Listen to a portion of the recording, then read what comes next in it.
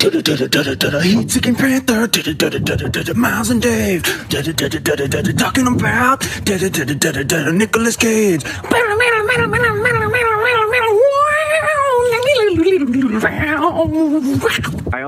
I have a slight disclaimer too. When I was watching this, I may have fallen asleep before the end. I've seen it plenty of times. But Okay. I was watching it kind of late and fell asleep, so the end of it, I'm just going to be kind of going off memory. I mean, but you've seen it. You notoriously watch movies again and again and again. So it's something I'm known for, I guess. I've only seen Hackers a couple thousand times. Yeah. I know this. So I have full faith that the basic themes and anything we're going to touch on, I'm sure you'll be able to add trenchant insight. I hope so. I hope I'm not just an incoherent madman on the other end of this line. And even if you are, yeah, that's fine. Yeah. You guys like Chinese food? Yeah. I do, actually. Yeah, the stakes honestly couldn't be lower. Okay. Well, we got to smash those other Cage podcasts, man. Yeah, dude, we do. I realized recently that ratings, how much ratings and like comments for some reason on like the iTunes thing, podcast app really go a long way to, we have a tough road to hoe. We've got a lot of other Nicolas Cage podcasts out there like vying for the crown. I don't even think they know we exist, but I got them in my fucking sights and I want them to burn. I want to hear the lamentations of their women.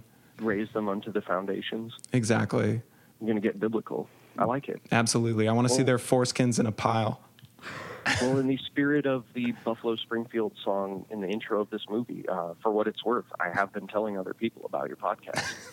Thank you so much. Wow, that was slick. Are you sure you've never been on a podcast before? See, okay, so what everyone... And then when they say, I don't know, I go, well, do you like movies? Yes. And honestly, they can't argue with that. Yeah. That's pretty sound logic. If they say no, then... If they don't like either of those things, then... Then don't talk to them. They're lost. Yeah. I mean... Conversation over. We should do... I think we're recording now, and we should do an actual introduction to our very special guest, Fauntleroy Adams himself, Max Bussman, my oldest friend. We've known each other since we were just little tots. Tykes, yeah. Tykes. Kindergarten. Yeah. Max, welcome. You're a very special guest also because of your vast knowledge of arms, of guns, which there couldn't be a better movie, honestly, to have you as a guest. I thought this might be a good one to come in on because, my familiarity with the source or the subject matter, and as well as I've read the book that it's extremely loosely based on. I didn't even know there was a book. Okay, I'm sorry, I got it. Wait, hold on. Keep holding. Here it comes. There's. Oh my God, there's even more in this intro. I picked the wrong one. There's going to be a roar.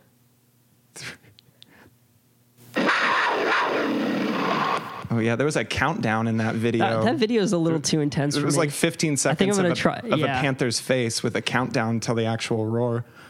Are these all the same panthers roaring and all these? Yeah, it's the same sound effect. It's the same sound. It's the same sound effect, but like we just try a different YouTube video every time. Yeah, to see if there's any variation. Mixed results. You could try playing it backwards once. That might. Oh, that's a really good idea. Maybe there's some like satanic messages hidden in it. Yeah, maybe there's a reason that the intros are always longer than the actual sound. We're missing all the backmasking at the front. Yeah, it's like Stairway to Heaven. Like if we play it backwards, there's going to be a whole other roar. Some whole MK Ultra stuff going on. Exactly. Yeah, man, you want to talk biblical? It's going to happen. It's going to open some gate. Actually, the Whore of Babylon just in Latin when you play it backwards. Okay, so wait, I didn't know that the movie 2005's Lord of War that we are talking about right now was based on a book. as I understand it, it's based around the book. It's been probably 6 years since I've read the book, but called Merchant of Death, which is about a ex-KGB arms dealer, guy named Victor Bout, who had some fairly similar exploits. It seems like they lifted extremely loosely or took a lot of artistic liberty with the source material. But yeah, as I understand it, it is somewhat based on this book. How's the book? It's less of a book. Actually, it's like a compilation of UN reports and intelligence reports, so it's extremely dry. Yeah, that sounds fun as fuck. Yeah. I definitely see how they you wanna be adapted it so reading- quickly. Because so the Wikipedia article that I read, because we're done with the book, so I'm stuck reading. We've now resorted to the same sources. The most basic yeah. bitch sources out there, but it said that it was based on an arms dealer named Yuri Orlov. Well, I know that's the name they gave him in the film. Oh no! Yeah, wait. What's the actual name? Let me look at my notes. As I understand it, and I could very well have flawed information, but as I understand it, the real person it's based on is a guy named Victor Bout. Oh yeah, okay. Bout. Yeah. It's definitely pulled from like real. Like the first 40 minutes of it are almost just like a primer on how to be an arms dealer. Yeah. And it felt a little bit like The Wolf of Wall Street to me. It was so Scorsese light. It was like really.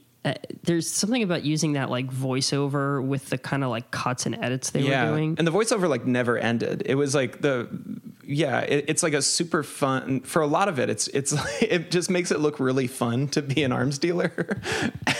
and then they kind of deal with the moral shit at the end to like, I think with like mixed results. But like it's a really like pessimistic film also, which I had forgotten, but it's for a good half of it, like I think it's a lot of fun. I feel like they tried to get into some deeper territory with it, but it was a little ham-handed, and in many cases I felt like they sort of flirt with the idea of delving into a deeper subject or a more thought-provoking examination of something, but then they just sort of pull it back.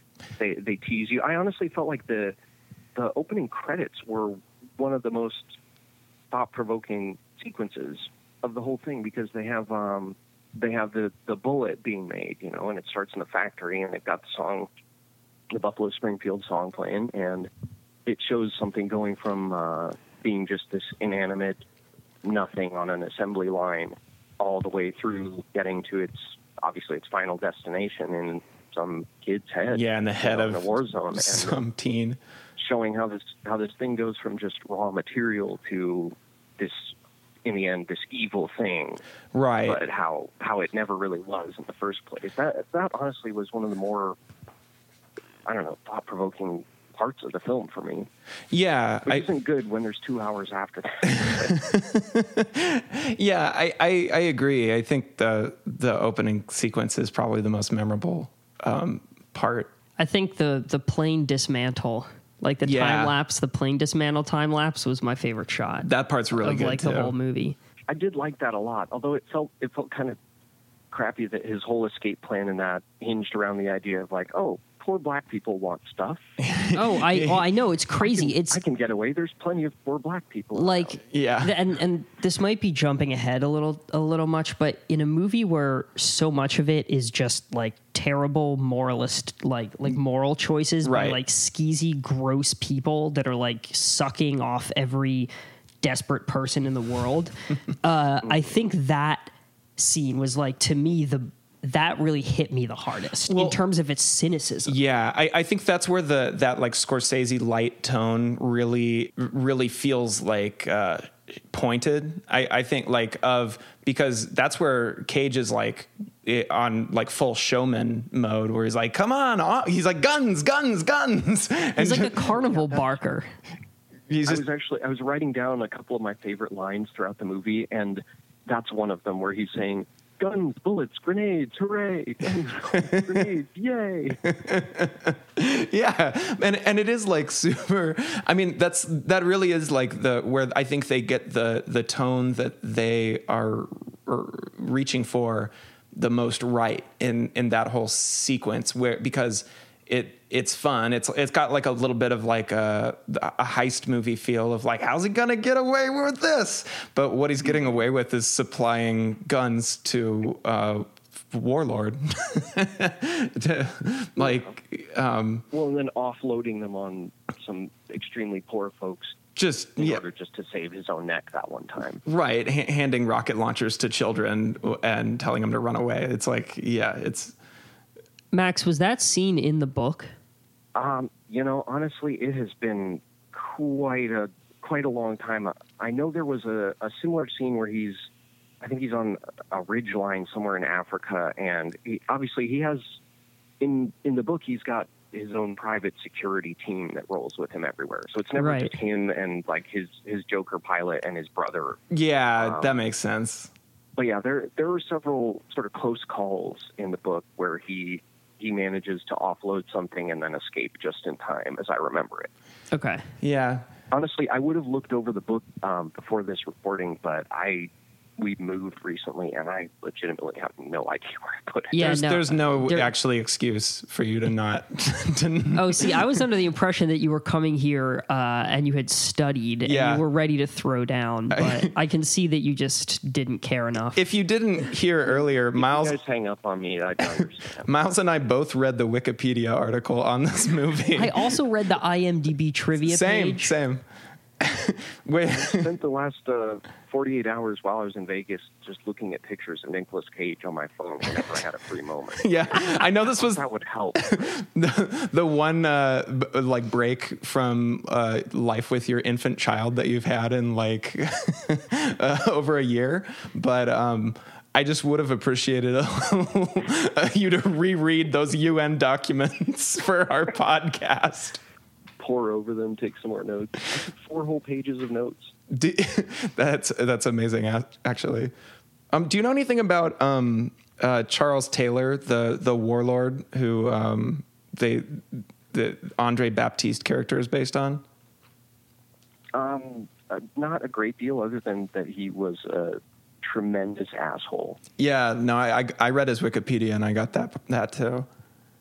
I mean, I think they tried to hit on all the major points: the child soldiers, the ethnic cleansing, the Civil War and whatnot. The Civil War, the genocide and whatnot. No, but not a great deal about him. But I do want to. You touched on something talking about the plane scene. It's sort of, there was one part that I had trouble with in that, which is something that I had trouble with throughout the whole movie, is that I never felt like there was any doubt at any point that he was going to get away with it. Yeah. It never felt like there was going to be, even toward the end with the conclusion with Jared Leto sort of getting it at the end, I didn't feel like there was ever any consequence for him, really, or any comeuppance that came his way. Right, which made the film feel so gross and cynical because there was no comeuppance. Like, even at the end when he got a slap on the wrist. Yeah, essentially, like nothing really happened to him. Right, I mean... he still got paid. Right. They killed his brother, and his brother tried to fuck up the arms deal. They just sort of split the money in half. Right. Well, we can still pay you for the one truck. Yeah, and then Ethan Hawke... We're all reasonable people here. Right. Then Ethan Hawke arrests him, and there's the big ending, which is kind of the big cynical stinger at the end of the movie, where he is completely calm, and he's just like, the U.S. is the biggest arms dealer in the world, and don't think that it's just other people in other countries who pay me. Like, I'm going to get off and there's nothing you can do to stop me. Yeah, but that doesn't make me be like, oh, okay, well then I guess then it's just a day job for you. So, if you weren't doing the business, someone else would. Like, who's going to come away with that realization? Like, I feel like they're going for something that, like, they're trying to exonerate him in a way that he doesn't deserve. No, see, I felt like they were trying to make kind of a point, like a cynical point of just like, they were like, this is happening. There are arms dealers. Guns go from here to there. And kind of like yeah, they do. And like, yes, they do. But I think the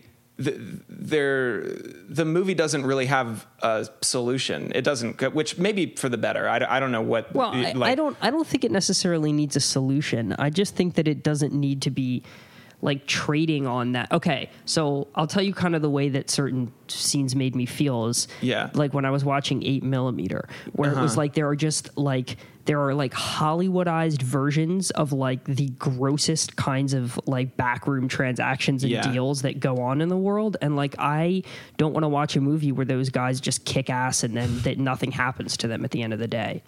I do agree that there's sort of it's really lacking in any emotional resonance in that department. Well, and even like being cynical about it, which I think is kind of what they opt for, because they were like that's like, they're like, we don't, because they don't build up the characters beyond like one dimension, because they kind of weigh the script down with a lot of just kind of the minutia of the day-to-day life of becoming the biggest arms dealer in the world. But it's like, so the whole thing's so blasé that it feels fatalistic. It's just like, and it's like, did you know about arms dealers? They exist and they make a lot of money.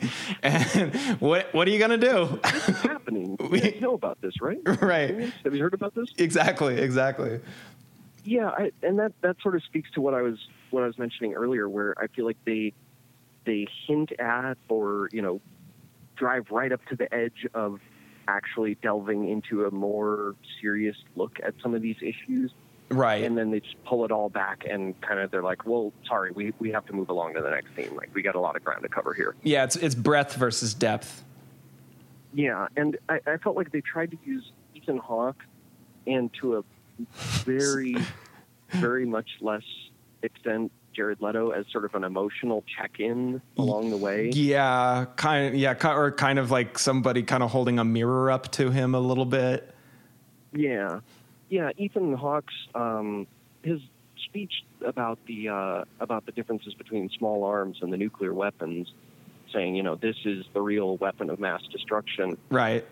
Is maybe one of the more informative or I guess the critical looks at that along the way. Yeah. Where, these don't get the type of, generally they don't get the type of press that the big scary, chemical weapons and that sort of thing do, because that's, millions of people dead in a split second. But the cumulative effect of the one is steadily eating away at the world, whereas the other is just sitting there for the most part. Well, and I mean, the conversation on guns is obviously like changed a lot in America recently, but I think based on guns, mass killings on American soil, and I think we're kind of all pretty numb to a lot of the atrocities that Nicolas Cage's character, of the type that he's giving guns to help people, like it's for whatever reason. Yeah. That we've seen so much of it from such a distance that I think that kind of the film doesn't really conquer that. I think it, especially with its kind of like cynical tone, like there is still just a bit, you're like, wow, yeah, that is terrible. That is going on all the time. And, but like I don't know if it's informative in parts. Like I didn't really understand, just kind of the like basics of, how that the whole thing about when countries leave, like when the U.S. leaves an occupied territory, they just leave the guns behind. Just that there's like a surplus of weapons after a war and that they have to go somewhere. And, that feels very simple and basic, but like I did appreciate having that spelled out for me in the movie, just being like, yeah, of course, that's where the market is, and then they just go wherever capitalism dictates. Yeah, they make it look very easy and fun, I guess. Yes, and fun. And I mean, when he's with his uncle and he's looking at all the weapons stockpile, and they're like, "Oh, well, you buy 9 tanks, we'll give you one free." And it's like, "Oh, you've 40,000 Kalashnikovs. No, that looks like 10,000. You better order more." Yeah. I don't know. I found myself honestly wanting them to explore some of the side plots more. Like I was more interested to find out what happened with. I would have been more interested to see more about Ian Holmes' character. Yeah. Who was that guy? He was like the legit arms dealer. Well, I mean, yeah, but like, who was he? Which is to Max's point that he wanted. I also wanted more. Yeah, of he him. shows up in like 3 scenes. Yeah, I was even interested when Nick Cage was talking about all the different passports he carried, and he says, "Well, and I had a student visa for the U.S., but that's another story." I want to know what were you doing with that student visa? Yeah. He's just taking some night classes at LACC. He's thinking maybe he wants to get like a child psychology degree, or maybe move into more therapy arts. Like, who knows? Still trying to get away from Jared Leto's borscht. Am I right? Yeah. He was taking some pottery classes. Well, let's actually talk about what this film is, because we've been kind of talking about jumping all over the place, but this was a 2005 movie directed by Andrew Niccol, who was the writer-director, hotshot writer-director, came onto the scene with Gattaca.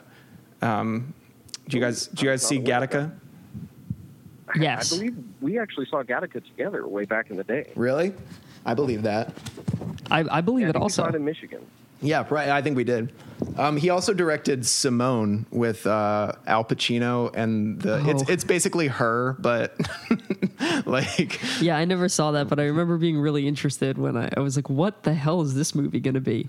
Yeah, I think it's like Her and maybe a mix of that and that movie where Steve Martin makes Eddie Murphy. Bowfinger. Bowfinger, yeah. That's just a guess. I've never seen it. Wait, you haven't seen Bowfinger? No, I haven't seen Simone. I watched Bowfinger also with you on VHS at your house. That sounds likely, yeah. But anyway, and before those movies, this guy worked in TV commercials for like 10 years. This movie looked like it. Yeah, this movie looked and felt like a commercial, like a high-end commercial. It had a very commercialistic feel where they would often open or close a scene just with a very up-close shot of, namely, an AK-47, but just sort of more broadly a gun. Yeah. Just sort of like, don't forget, this is what this is about. Yeah. I mean, he's good at kind of like objectively fetishizing guns, like making them look interesting and cool, which is like a big part of being a good commercial director. Mm-hmm. And it's a movie, I think, about capitalism, like, and kind of that was probably just from. I don't know. Do you think in any way his career as a commercial director influenced his decision to make this kind of movie? Maybe. Like, do you think that maybe he felt like he had something to say about, the capitalistic nature of American consumers and like advertisements or whatever, something like that? Well, and I think, I mean, I know I was about to just dive into the plot of this movie, but I think like that's the main failing of the movie, is that it kind of, like you were saying, Max, like it, in that first part, it shows the bullet being made, and it sort of emphasizes throughout the movie, like, guns are a tool, and they are going to just keep going around the world. And, it's almost like, to me, the real issue that the movie is trying to wrestle with is capitalism, is the sense that, like, Nicolas Cage's character is just, he doesn't care about guns necessarily. He's not like he doesn't fetishize guns themselves. It's just a a product. And right, he cares about money, and he's a really good salesman. And he goes wherever the market is best. And, you know, he sees something he can make a high margin on. Right. And it's not that you know, I think the movie is in part it doesn't quite condemn him, because it's sort of saying, like, you know, this is not a subtle movie. So it really, like, hammers home, like, you know, he goes there's literally a speech about it at the end. Like, this is the thesis of the film. Yeah. And he, like, goes to Beirut or something, and he sees a cigarette ad, and he's like, oh yeah, other people got here first, you know? So, but it's both not subtle about that, but it doesn't actually go after that point. Like, capitalism is the enemy, I think, is the issue, but instead it's trying to just deal with guns or arms dealing without actually, like, condemning it. You know what I mean? Like, it doesn't put a fine enough point on what its actual target is, even while being, like, really okay. So, like, exactly, it's like, yeah, obviously the system is fucked up, but also the way that you're taking advantage of it makes you a fucked up individual. Right. And, like, they don't quite bring it home. Right. Well, I think one of the themes of the movie, and let me know what you guys think about this, but I think one of the themes of the movie is just inevitability. Yeah. Because they could have made almost point for point sort of the same movie about someone becoming a drug smuggler. Yeah. You know, an international drug dealer, except, you know, the market was already sort of saturated with movies about that, and this was sort of a more untapped thing to go after, a more untapped theme to explore, but then they never get around to exploring it. To be honest, like, he could be any kind of carpetbagger, like, just going to, depressed areas of the world and taking advantage of people with, you know, like, I mean, industry all over the world has consequences of that. And that would have been a more nuanced and interesting movie. Like, it could have been, right. It could have been a movie about Steve Jobs. Sure. You know? Yeah. And exploitation and inevitability. Ashton Kutcher could have played him. And, okay, Ashton Kutcher is Steve Jobs, as played by Nicolas Cage. No, I don't know what I'm saying. Wait, I'm sorry, Max. I feel like you were about to make a really good point about exploitation. Can you start again from the top? Well, I don't want to steer us off further into the weeds, but I was going to say, going to that theme of sort of the just exploitation that he seems to, or exploitive nature that he exhibits throughout a lot of it. Did you guys find the sort of tacked on love story just a little gross? Why was it there? And also, why was he just obsessed with this model? Like, where did that come from? Where did it start? Like, did he know about her before he fell in love with her? Yeah, well, she was from the neighborhood, right? But it felt never like he was in love with her, more just like he wanted to own her. Yeah. He saw her as a status symbol and something to own and something to sort of prove to the world, like, look at this gal I got. Yeah, I've got it made, you know? Right. And so it never felt like a love story, actually. I mean, love story, I should have actually put quotes on it in my notes. Because, yeah.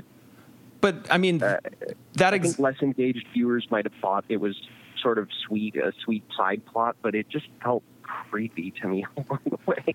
Well, I mean, I think he's trying to do the Scarface thing, in one hand, which does exactly that. You know, Al Pacino's character gets a trophy wife, Michelle Pfeiffer, and it's actually interesting. I mean, it's weird to be saying that Scarface is more, like, nuanced and interesting than a movie. It's weird to say that out loud, but it's true, because Scarface Brian is De Palma, man. Fucking amazing.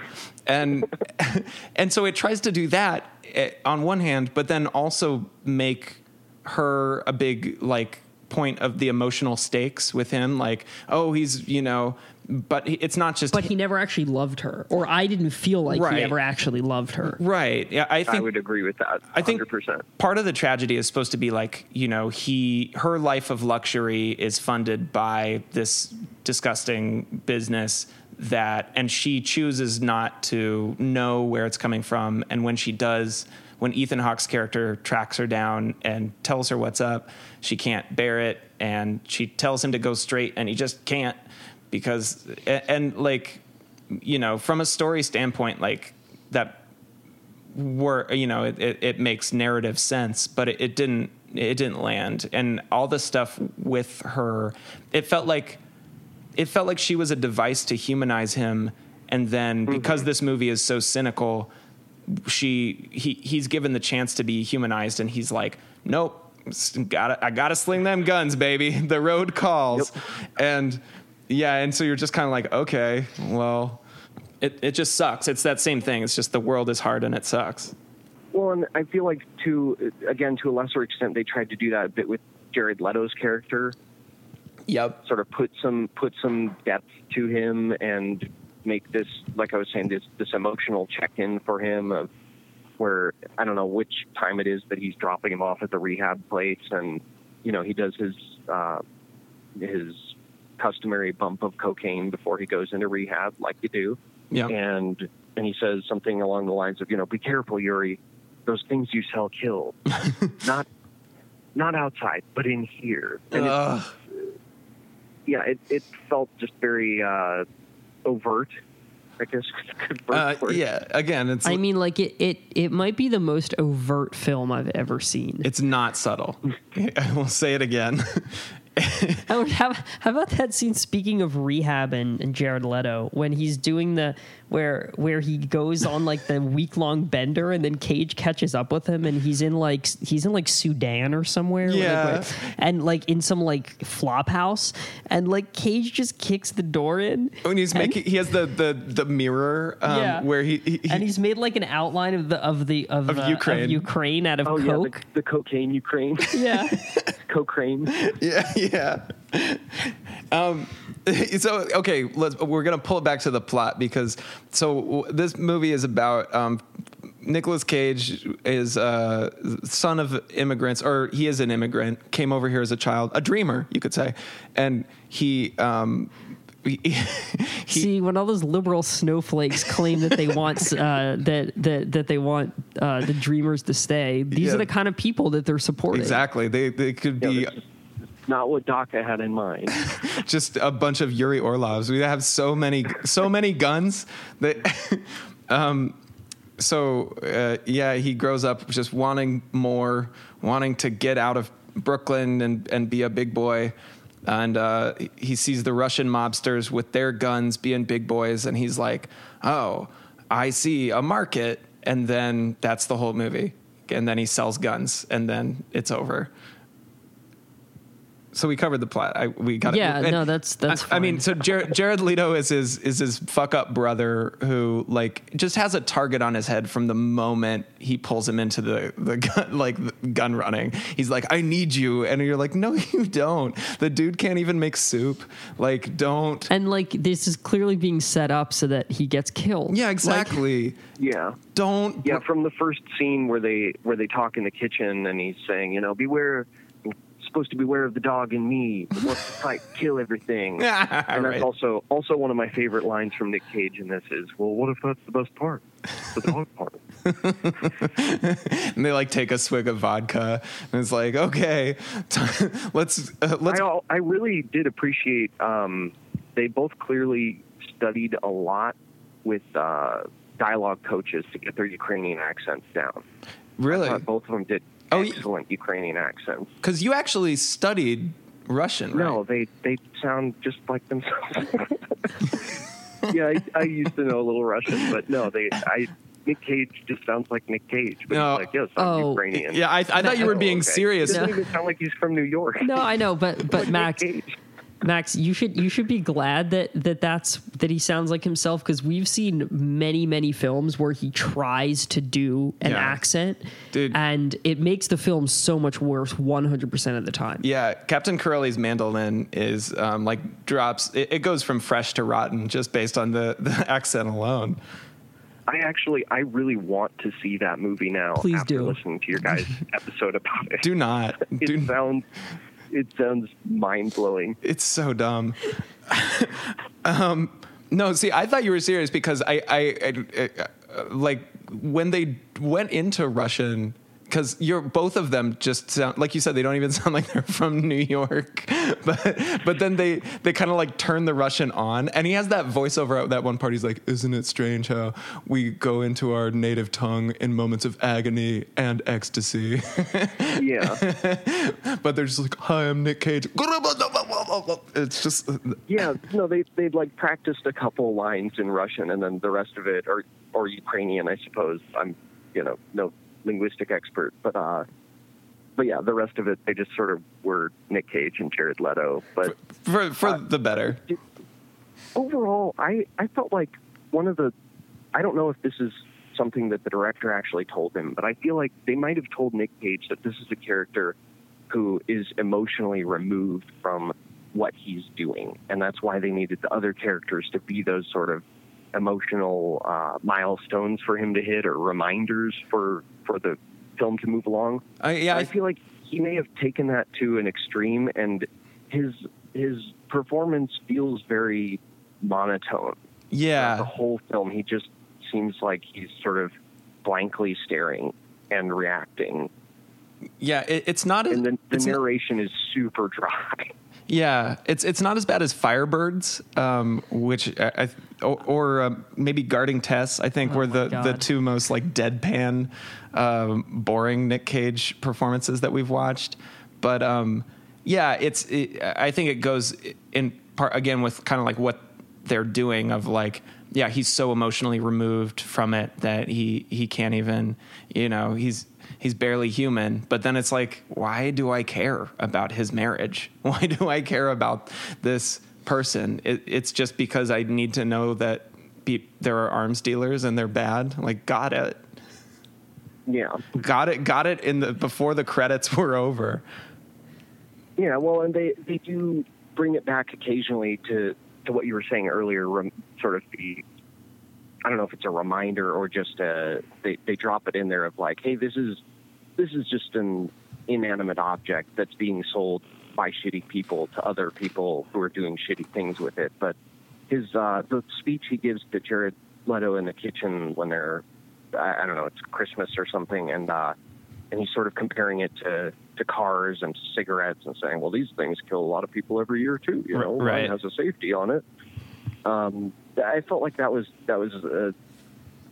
them trying to remind you of like, it's all in the hands of the user, but done in very sloppy and sort of slapdash. Like, we had to throw this in, and now we need to keep it moving, keep covering ground here.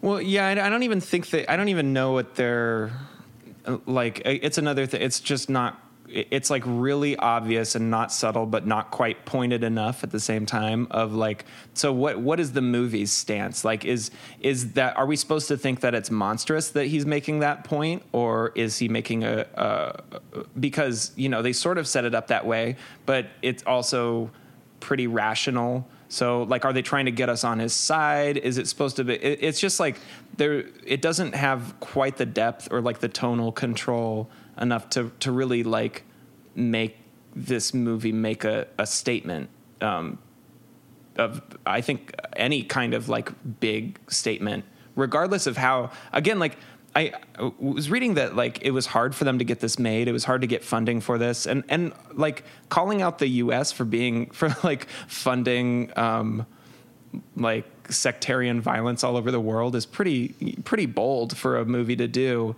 as like on the nose and up front as they do it in this.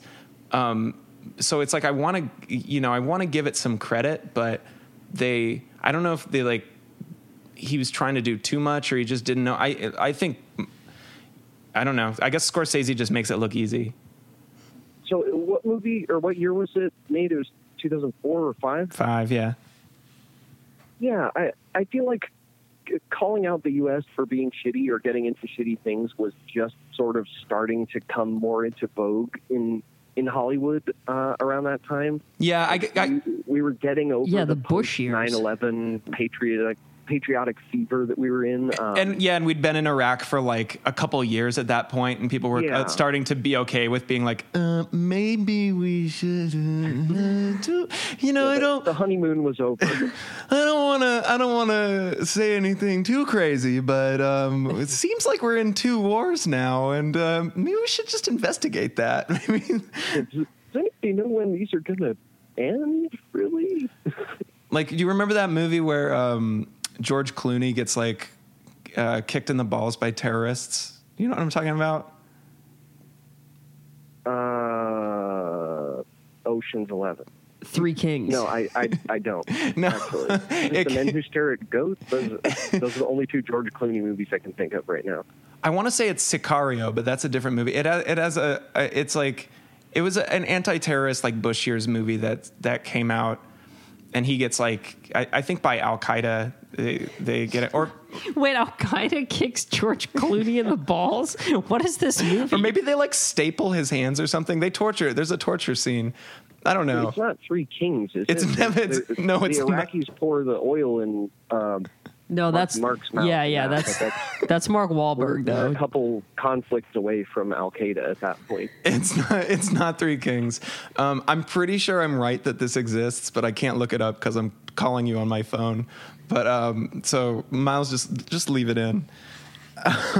Somebody is going to send us an email or something with like the right answer. But someone's going to listen to this and know what we're talking about. So please let us know. Ideally, a screenshot would be best. Yeah. Right at the moment of impact. He like gained weight. He like got fat and got a beard, and Al Qaeda like puts him in a chair and like, I don't know, they like punch him. Wait, did they torture him by like feeding him a lot? Wait, what do you mean he got fat? Just for the character. Oh.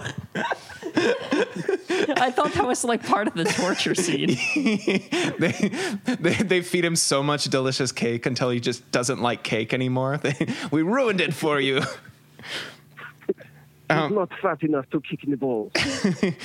They kick every day. They can see his balls because his gut doesn't hang over and hide them. They kick him in the gut.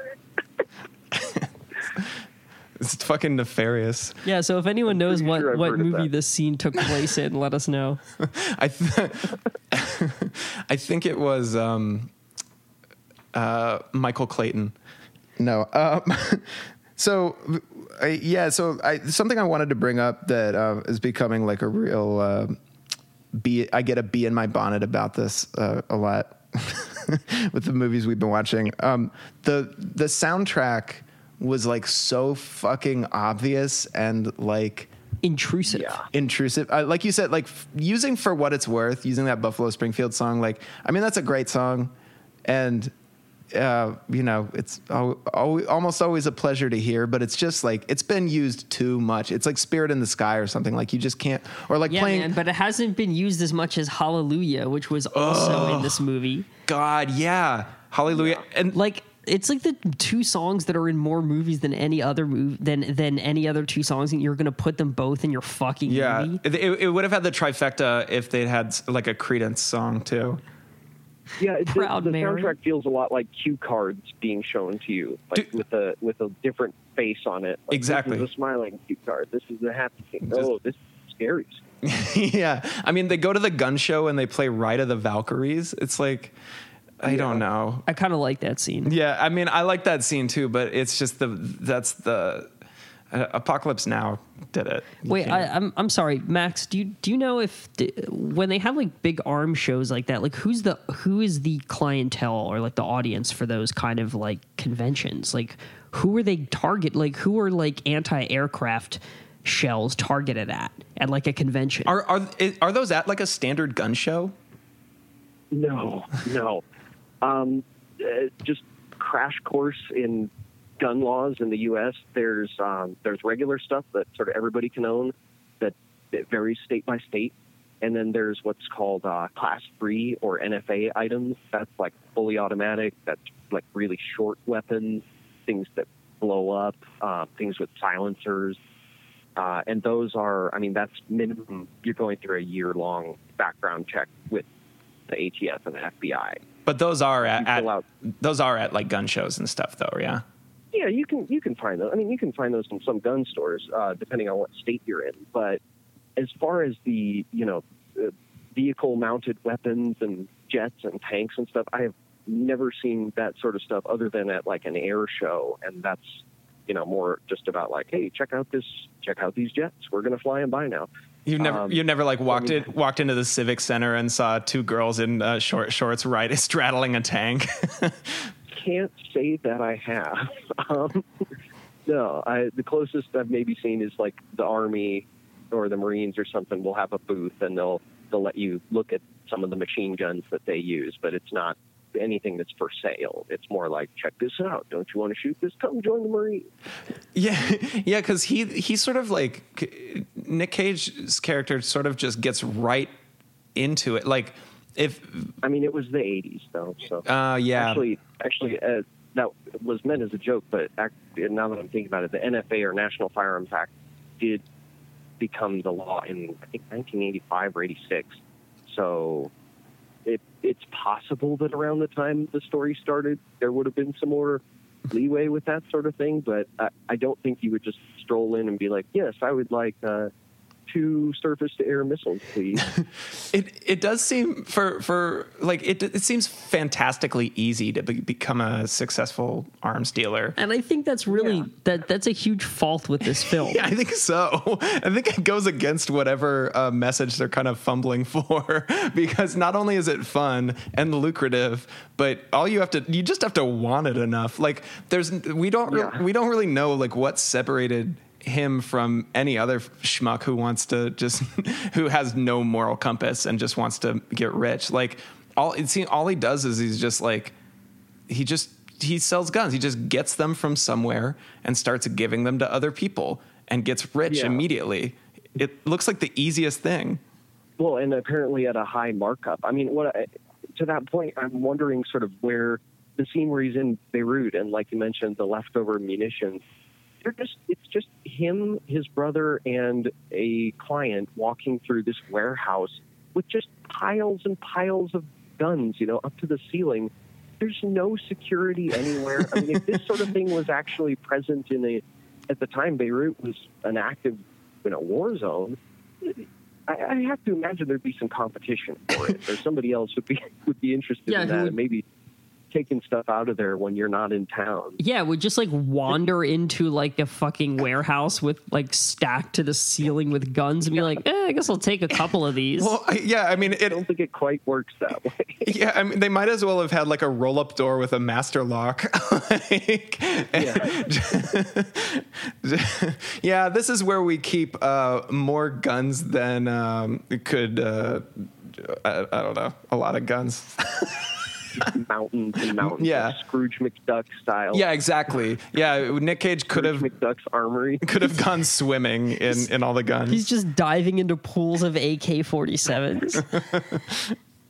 That would have been a great deleted scene, honestly, or something for the credits. Like when they have Cage is just swimming in guns. Or just like he pops up out of it and just spits out a mouthful of guns. Spits out a mouth of bullets. Yeah.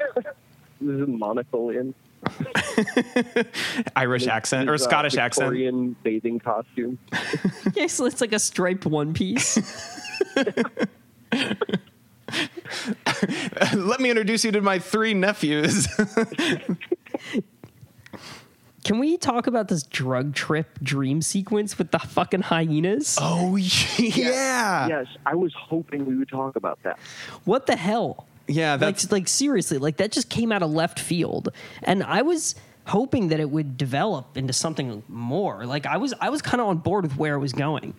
Well, yeah, they're like it felt like another like cue card where they were like, time to have the Dark Night of the Soul reckoning, and and yeah, we get a pretty fun acid trip. He plays soccer with those children. And then they like dogpile and try to like beat him up. He tussles with some hyenas mentally. What else does he do? Oh, he sees Ian Holm with a bullet wound in his head, like float past like a spooky like Twilight Zone style. You killed me, Scrooge. Yeah. And then he tries, my favorite part of that is where he tries to fix the gun of the guy who's trying to kill him. Oh, I love. Well, let me take a look at it. I loved that. The dude tries to shoot him with an AK-47, and it jams, and he's like, "Oh, I'm sorry, they don't usually do that." Yeah. He's very concerned about this. He's like, I hope this isn't a product. It's going to look bad. Yeah, I liked that.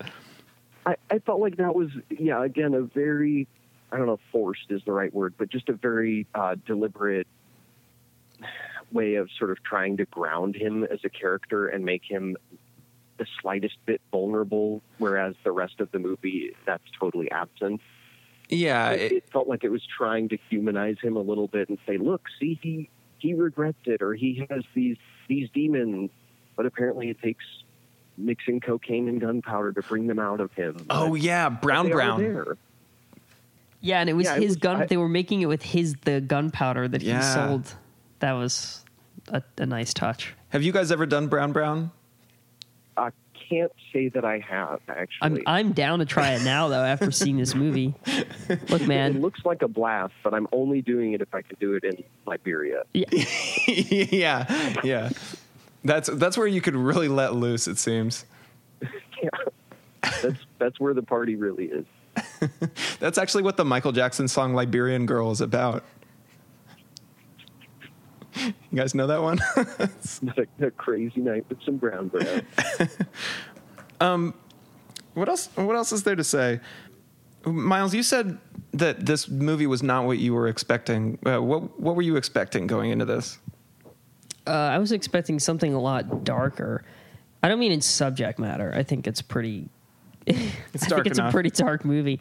I just mean in tone, really, and like the way that I just didn't expect it to be like a music video directed by like a college bro that had seen a couple Scorsese films, right? And like thought Goodfellas was the best movie ever made. You know, like it just was tonally, it really threw me. Yeah. I just expected something a little grittier and like, you know, sinister, I guess, and that just treated these kinds of people with like the gravitas that like their, you know, crimes deserve. Yeah, it's weird. I mean, like, yeah, maybe that sounds heavy-handed, and I should have just enjoyed the like mindless entertainment of it. No, but it didn't. It wanted to be taken seriously though, and like, yeah, it's hard to kind of like pinpoint, and we've been kind of circling around it, or at the risk of repeating myself, it's like it's so cynical and so pointed to an extent, but its target is kind of blurry, and it pulls some punches too, I think, like, which is weird to its detriment. Like, I think that it thought that it didn't want to go there because it wanted people to, you know, like the movie, whatever that meant, so it didn't want to feel like it was getting too heavy. But I think it would have been a much better movie, and it would have paid off if they hadn't pulled some of those punches. And it's weird to say that it pulls punches from a movie where, like, I think the thesis is evil prevails. Like, that's literally one of the last lines that Nick Cage says, and it seems to be, you know, it's like arms running. What are you gonna do? Bad. The world is bad and sad. Are you sad? Did you have a good time at the movies? Like. But instead of saying it as evil prevails, it's kind of like as evil prevails. Yeah, you know, it's very indifferent. With a shrug. Yeah, you know, it's like it sort of felt. I don't know. I felt like whatever you were expecting the message to be coming in is sort of what you would get out of it. Yeah, as an initial viewing. Yep. Yeah, I think whatever your thoughts on guns were, or war was, or anything, even like American imperialism, even or anything, Wall Street, you know, you could just boil it down to that. Even. Yeah, I think because it's not, it doesn't quite go for the kill. Yeah, I think you are just kind of left with whatever your initial impression was. I know that this is it's not exactly a nice way to put it, but I felt like this would be the type of movie that you would feel was very insightful and very, very thought-provoking and sort of deeper maybe than we're seeing it the younger you are. I mean, it felt like if I had seen this movie when I was like 13 or 14, I would have been just like rocked by it. I would have been like, this was fucking awesome movie. Like, this got real. Yeah. Whereas now we're all sort of looking at it as like, what were they trying to say with this? I mean, I probably was the right age when it first came out. I saw it. Oh, okay. And I remember that. I mean, this makes sense because I didn't really remember anything about it except that I thought it was good. But that, like, I think I was like, wow, that was good. That really made me think about things. But I don't know. It didn't. Well, then maybe it serves a purpose. Look, but I didn't actually. It didn't give me enough to really like come. It's the same. It's like what we were saying though. I was still like, guns really kill people. Like there sure are a lot of guns in the world and people making money off of that. Like, it made me think about that, which it wasn't something I was thinking about, but it didn't like. It felt deeper, I think, than it actually was, because it doesn't really have a stance on it besides that, war is bad and guns killing people is bad. But I suppose to their credit, that is somewhat of an achievement, that it can be sort of an echo chamber for anyone who views it. In terms of you can, whatever stance you have, you can look at it and still agree with yourself by the end of it. I don't really know how the right way to phrase that, but is that an achievement though? Well, because like it had just being so inoffensive, even with such a highly controversial topic. I suppose they I don't dare to be neutral. It's like they took the stance, and by not taking a stance, a movie that finally takes on abortion and lets you know that abortions happen. that it's a thing. Yeah. Lets you know exactly how to spell abortion. Right. I did appreciate the little surprise where we found out the title, like where the title comes from. Oh, I like that too. Yeah, like Lord of War, when Andre Baptiste. Yeah, when he was like, is this why they call you the Lord of War? And Nick Cage was like, the term is warlord. Right. And he goes, I like my way better. Yeah, they had a nice little back and forth. They had the best chemistry in the movie, honestly. Yeah, and I think that actor was probably my favorite performance in the whole movie. He was great. I would say. Yeah. Yeah, I agree. His scenes were probably the most interesting to watch, and you're locked on him whenever he's on the screen. Like he has a very commanding presence in terms of. I think he did a good job of getting into that character. Yeah, just being the creepy, total ruler who absolutely didn't take any shit. And I mean, especially for the wrong reasons, but just a person that you don't fuck with. Having that kind of like that Idi Amin kind of feeling of like, wow, this guy is really like cheerful and nice in a way that makes me feel like I could die at any moment. The actor, I don't know how to say his first name. It's Eamon Walker. Yeah. I guess he's famous for Oz. He was on Oz. Yeah. But I never watched that. But yeah, he's really good in this.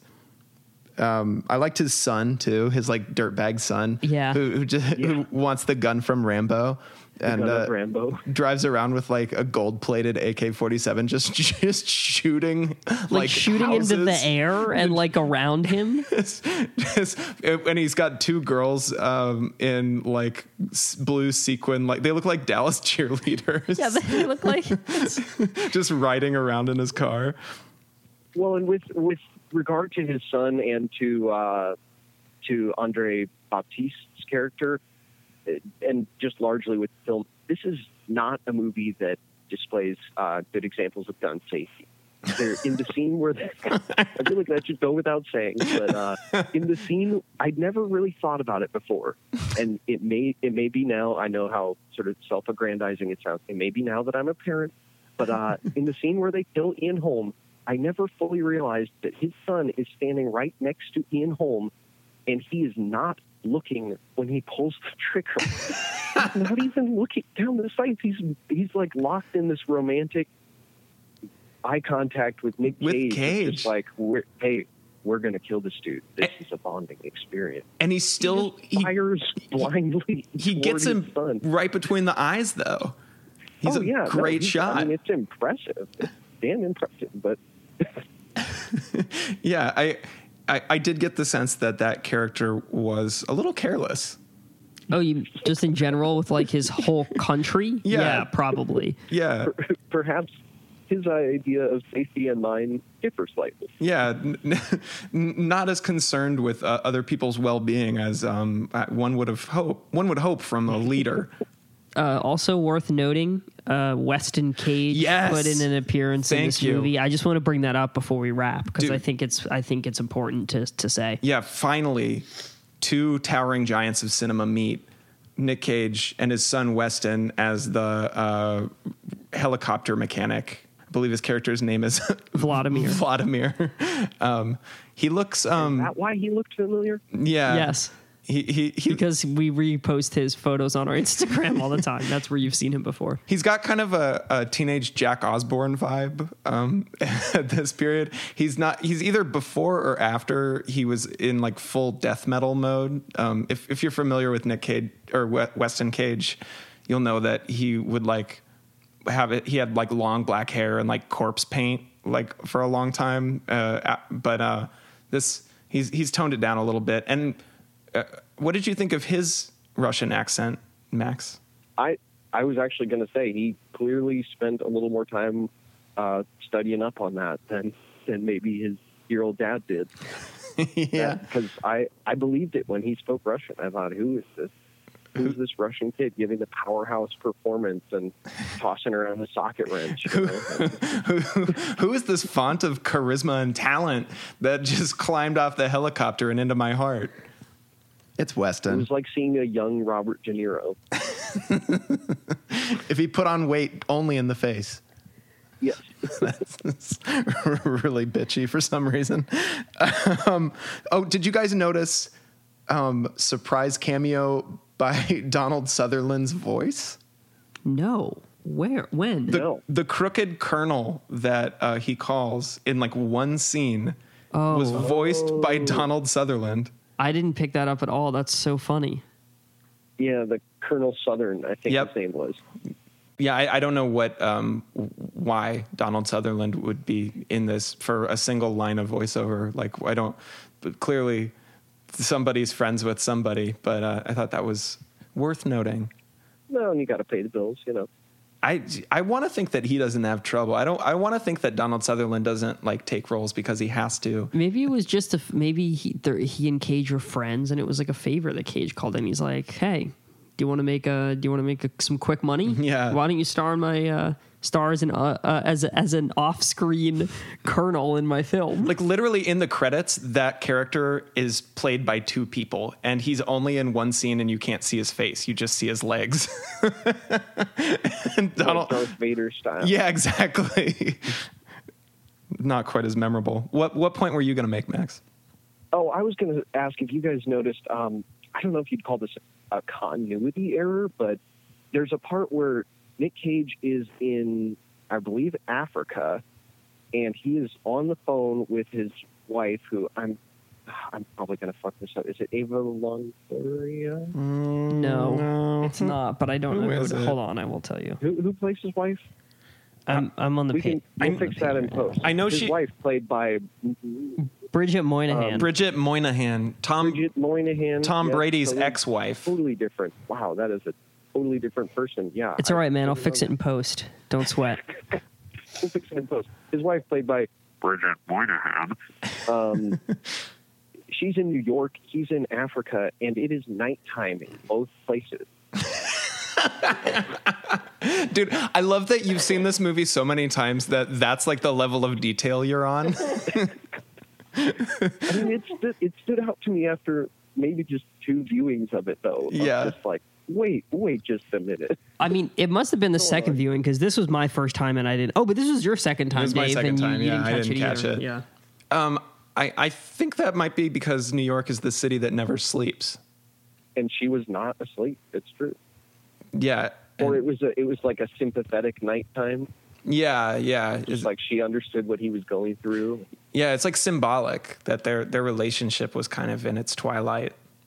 But it was a dark time for all of them. Mm-hmm. See? It's getting deep.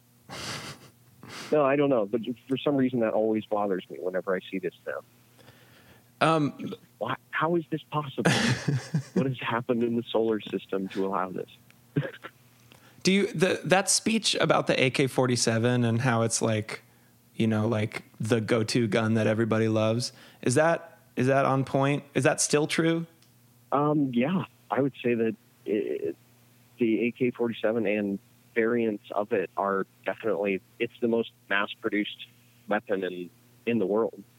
I mean, more than anything else. It gets, in this country we get, especially because we're sort of jaded in terms of what happens around the world. Like we look at the warfare and genocides in a lot of the rest of the world. They're like, well, that's what happens over there. But everybody is sort of reinforced with the idea of like, we need to be afraid of the AR-15. But around the world, the AK is killing a lot more people. Yeah. And just on a daily basis. And yeah, it's been copied and updated by so many different countries. Going way back to your point about the soundtrack, I really like the use of it's Swan Lake. Was it? It's like yeah. I think it was like a Tchaikovsky song that they had going in that part. I really appreciated that as well. I'm just a big fan of Tchaikovsky, but I would agree with that fully, that it's definitely the most mass-produced sort of weapon in the world, and it's extremely easy to use and easy to operate. Yeah. No, I thought that was. Is that why 9-year-olds can do it? Yeah, I mean they're not even heavy. Yeah, that's right. Isn't that's a big part of it, right? It's light, so even a child soldier can use it. Well, it's light and it's extremely simple. Like I've heard military instructors say that if they wanted to train somebody to shoot like an M16 or an American service rifle like that, they would need, several days, quite some time, but that they could teach somebody to use an AK-47 and to field strip it and clean it and everything. They could do that in an afternoon. The parts are really big. It's really easy to just take apart. There aren't many parts, and yeah, it's just a very, very easy system to learn in terms of a weapons platform. Chilling. I don't know if that's overly technical. No, that's super informative. Thank you. I think we were just both taking that in. Yeah, I was a bit stunned. I didn't realize that's why. I mean, like you hear, it is infamous, but I just didn't realize exactly why. I didn't realize it was on the flag for, was it Mozambique or some? He mentions that in the movie, and I looked it up, and I think it is Mozambique. They have like a star with I think a hoe and an AK-47 like crossed, which is it's wild. Yeah. Honestly, it was I don't know if you guys may want to cut this out, but it was the first gun that I ever bought. Oh yeah. Well, and you still have it, yeah? And you like to where do you go shooting your AK? I just go up to the mountains. There aren't a lot of indoor ranges where you can shoot rifles. Yeah, because they'll pop right through the back, the backstop, and then you're firing out into a parking lot essentially through a wall, and nobody wants that. So, you just go up to a mountain, find like a rock quarry somewhere with a really good solid backstop and plenty of space where you're not in city limits and not going to bother anybody. I had, dorkily enough, I had planned to get it out and to have it sitting with me while I was recording with you guys. I was going to be in my garage. But it is way too fucking hot in my garage, man. And so I'm out on my front porch, and I thought it might be bad form to be sitting on my front porch. Just be posted up with an AK on your front porch. You're like, no, it's for a podcast. It wouldn't. Admittedly, it wouldn't be the first time, but it's bad form when the sun's still up, I think. That was the first gun you ever owned, was an AK? Yeah. That's crazy. I think I was like 19 or 20. I walked into a gun store, and you guys got AKs? They were like, yeah, what kind do you want? And brought a couple out, and I was like, yeah, take that, and bought it. And I do remember going home that day and just thinking like, wow, that was really easy. That was really easy to get a hold of. Well, something, this is just a memory that Max and I have been friends forever, and I used to get annoyed because we would watch movies and Max would point out what guns everyone was shooting. Yeah, I'm a bit of a gun nerd. Yeah, like the nerdiest. But I remember one of my favorite memories was because you had the airsoft guns, and I remember you had like an airsoft revolver in the glove box of your car. And you remember when? Oh yeah. You remember when we got stopped by the cops when we were in high school? No. We got illegally searched by the Portland PD, and I think I had 2 airsoft pistols with the black or with the orange tip painted over with black. So yeah, it looked really real, and it was after dark in kind of sketchy part of town. It was at night in Chinatown, which was the sketchiest part of Portland at the time, and we were just like tooling around being idiots. And the cops stopped us. Yeah, they did illegally search us. They had us get out of the car, and you're like, hey, just so you know, I have an airsoft gun in the glove box, and I think you had a rifle, an airsoft rifle in the trunk. And so they get us out, and they're like patting us down and like being really serious, and we are both kind of like quietly freaking out because we were like 17 or something. And people are walking by and seeing them pull what look like handguns out and just set them on top of the car. Yeah. And I remember coming up with a really hasty excuse about, they were like, why do you have these just like in your car? And I was like, well, my friends and I play airsoft a lot, so I just like to have them, nearby so that if I get the call, I can just go meet up with them. I don't have to go home. Yeah, whenever there's a game. And some bullshit like that. And we didn't know how it was going to go down until one cop pulls the pistol out and he shoots the other cop, and he just goes, he goes, bitch.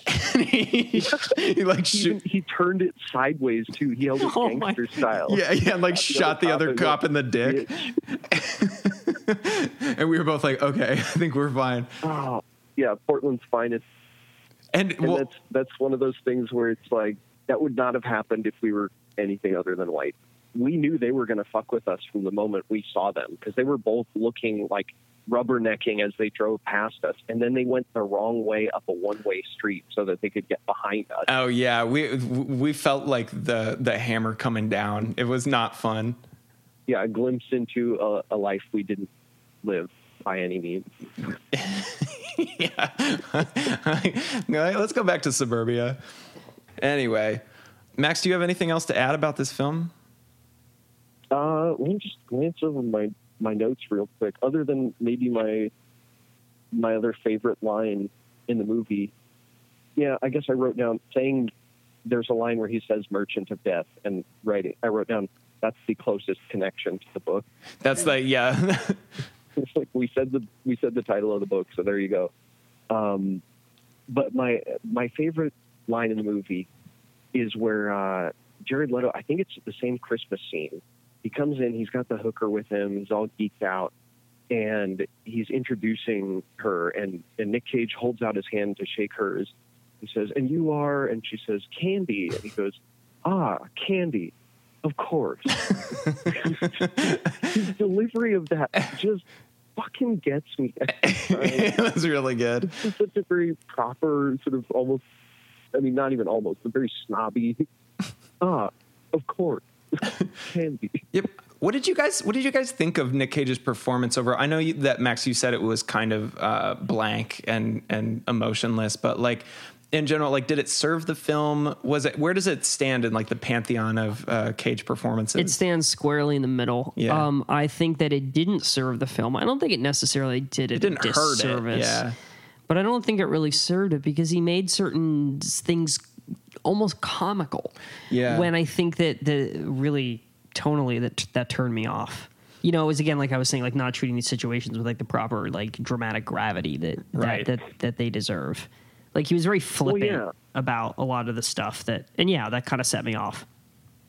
Yeah, and he's very cocky in a lot of scenes where cockiness would not serve you in real life. In many of the scenes with Ethan Hawke, he came across as just arrogant.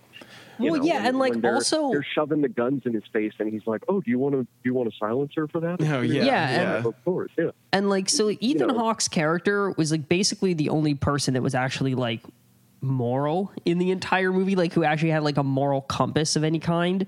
But he's an asshole, so because of that, we're supposed to hate him. Well, and just like he's the quote bad guy, even though it's a movie about an anti-hero, I guess, and a bad guy overall. But they make the point too that the reason that Ethan Hawke can't stop Nicolas Cage sooner is because he plays by the rules. And like they make a fine point of that. It's almost like I couldn't tell if the film wanted him to not play by the rules, because what they're saying is like by being somebody with a moral compass and like following a code, you are allowing, thousands upon thousands more people to die. And then at the end, well, no, see, I think that the film is even more ambiguous than that, and that it doesn't matter that it's Nick Cage. Like the only reason we're following Nick Cage and not someone else is because he's the one that like took advantage of the system and is making it work for him. Even if Ethan Hawke or like these Ethan Hawke types had caught all these bad guys, someone else would just spring up in their place because it's the system that's broken. It's not the individuals. Like they're just taking advantage of it. Right. Well, and they even say that he's the rarest type of cop of all, the type that wouldn't break the law in order to catch someone who's breaking the law. Yeah. Which I thought was interesting because he also, by and large, it's like he plays by the book. He does everything by the book except for when he doesn't. Like leaving Nick Cage handcuffed, sitting on whatever it is, a coffee can or something. Right. In the scene when they're time lapse of them taking the plane apart. Probably not kosher, like if a wild animal came by and ate him, he would have to do a lot of paperwork at the very least to explain how this unfolded. But they make a point that he is doing the more humane thing, because everyone else is like, yeah, you could just shoot this piece of shit and he could disappear.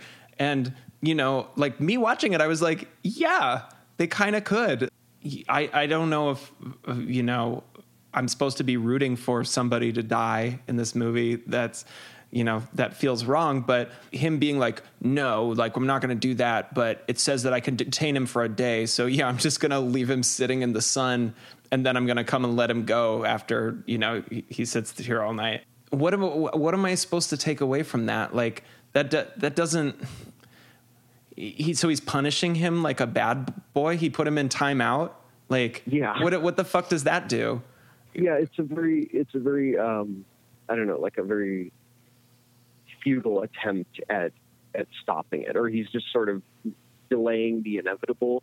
But it puts you sort of, maybe that's actually an interesting thing that the film does, is it sort of puts you in the psychopath's dilemma, where you have the ability to flip the switch on the train tracks, and on the one side you have 5 people waiting on one train track, and on the other there's one person waiting there. Right. The trolley problem. The trolley. Sorry. And which do you choose, or do you just stay out of the whole thing and allow it to happen, or do you knowingly want to sacrifice the one person to save more people? But with this is a bit more obscure because there's no real guarantee, because the movie implies that even if you stop that one trolley, there's gonna be another one right behind it. Right. Yeah. So I suppose that's an interesting position that it puts you in, but it does so maybe not so effectively. Yeah, it's sort of I feel like it leads you 80% of the way there, but it's not really enough. Max, what is your favorite Nicolas Cage performance? Wait, I think I know what it's. I think I know it, but yeah, I think you might as well. Is it The Rock? I'm going to have to give it to The Rock. Yes. I mean, The Rock is, by all rights, the actual documentary of the true story of what would have happened if everything had happened exactly that way. That's a movie that I think you probably know sequence by sequence. I mean, we've watched it so many times. I've watched it so many times with you, and fucking movie so many times. Yeah. Although it was actually at some point in high school, it was very unceremoniously ruined for me by a good friend of mine who later went on to actually be in the Special Forces and still is. But we were watching it one night, and I said, like, man, this is a good action movie. And he said, yeah, I mean, it's a good action movie, but it's like a good TNT action movie. What do you mean? Like, you know the channel TNT. Like something you might see on that. And that just, it took the wind out of my sails on The Rock. I was like, oh, you hit the nail on the head. I like that as a love dig. The movie. But yeah, yeah. Well, I mean, it's Michael Bay. Yeah, I think it was, I mean, when I was younger too, I didn't have, I guess, a full understanding or a clear picture of who Michael Bay was. This is all pre, The Rock came out, 96? Yeah. It's pre-Bad Boys 2. I'm pretty sure is it pre-Bad Boys or was Bad Boys earlier? No, it's right after It's Bad just Boys. after Bad Boys, yeah. So, I mean, the world was still awakening to who Michael Bay was and the threat that he posed to. Some would say that we hadn't quite had a Bay-wakening yet. It's easily the best Michael Bay movie, though. It's fun. Although I do love Con Air. Really love Armageddon. Armageddon is obviously the best Michael Bay movie. Yes. Fuck Armageddon. I'm gonna out myself here. I've actually never seen Armageddon. Max, you got to get on it. You got to see Armageddon. No. You should see Captain Corelli and Armageddon. Double feature. Yeah. Yeah. Oh my God, double Which feature. do I watch first? God. That's like the Sophie's Choice. That's like 5 hours of shitty cinema. I've done that before, though. Not to get too far off topic, but I did a double feature of the second and third Matrix movies in one night. Oh, good Lord. In order to, because my brother hadn't seen them, and he's like, "Are they really that bad?" And I said, "Let's go to Blockbuster right now." This is back when they existed. Let's go to Blockbuster. We're going to rent both of them. I guarantee you they have both of them if no one else wants to watch it. I'll show you tonight, but only tonight. And we watched both the second and third Matrix movies, and yeah, I don't know that either of us will ever be the same. Yeah, so whatever. And that's when we lost your brother. Yeah, yeah. No. Yeah, he still hasn't come home after that. No longer with us. Max Bussman, my oldest friend.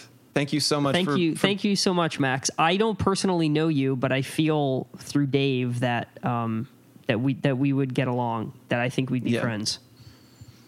I felt the same thing upon starting to listen to your guys' show. I was like, I don't know who this Miles guy is, but I bet we could chop it up. He's all right by me. Yeah, you're good in my book, sir.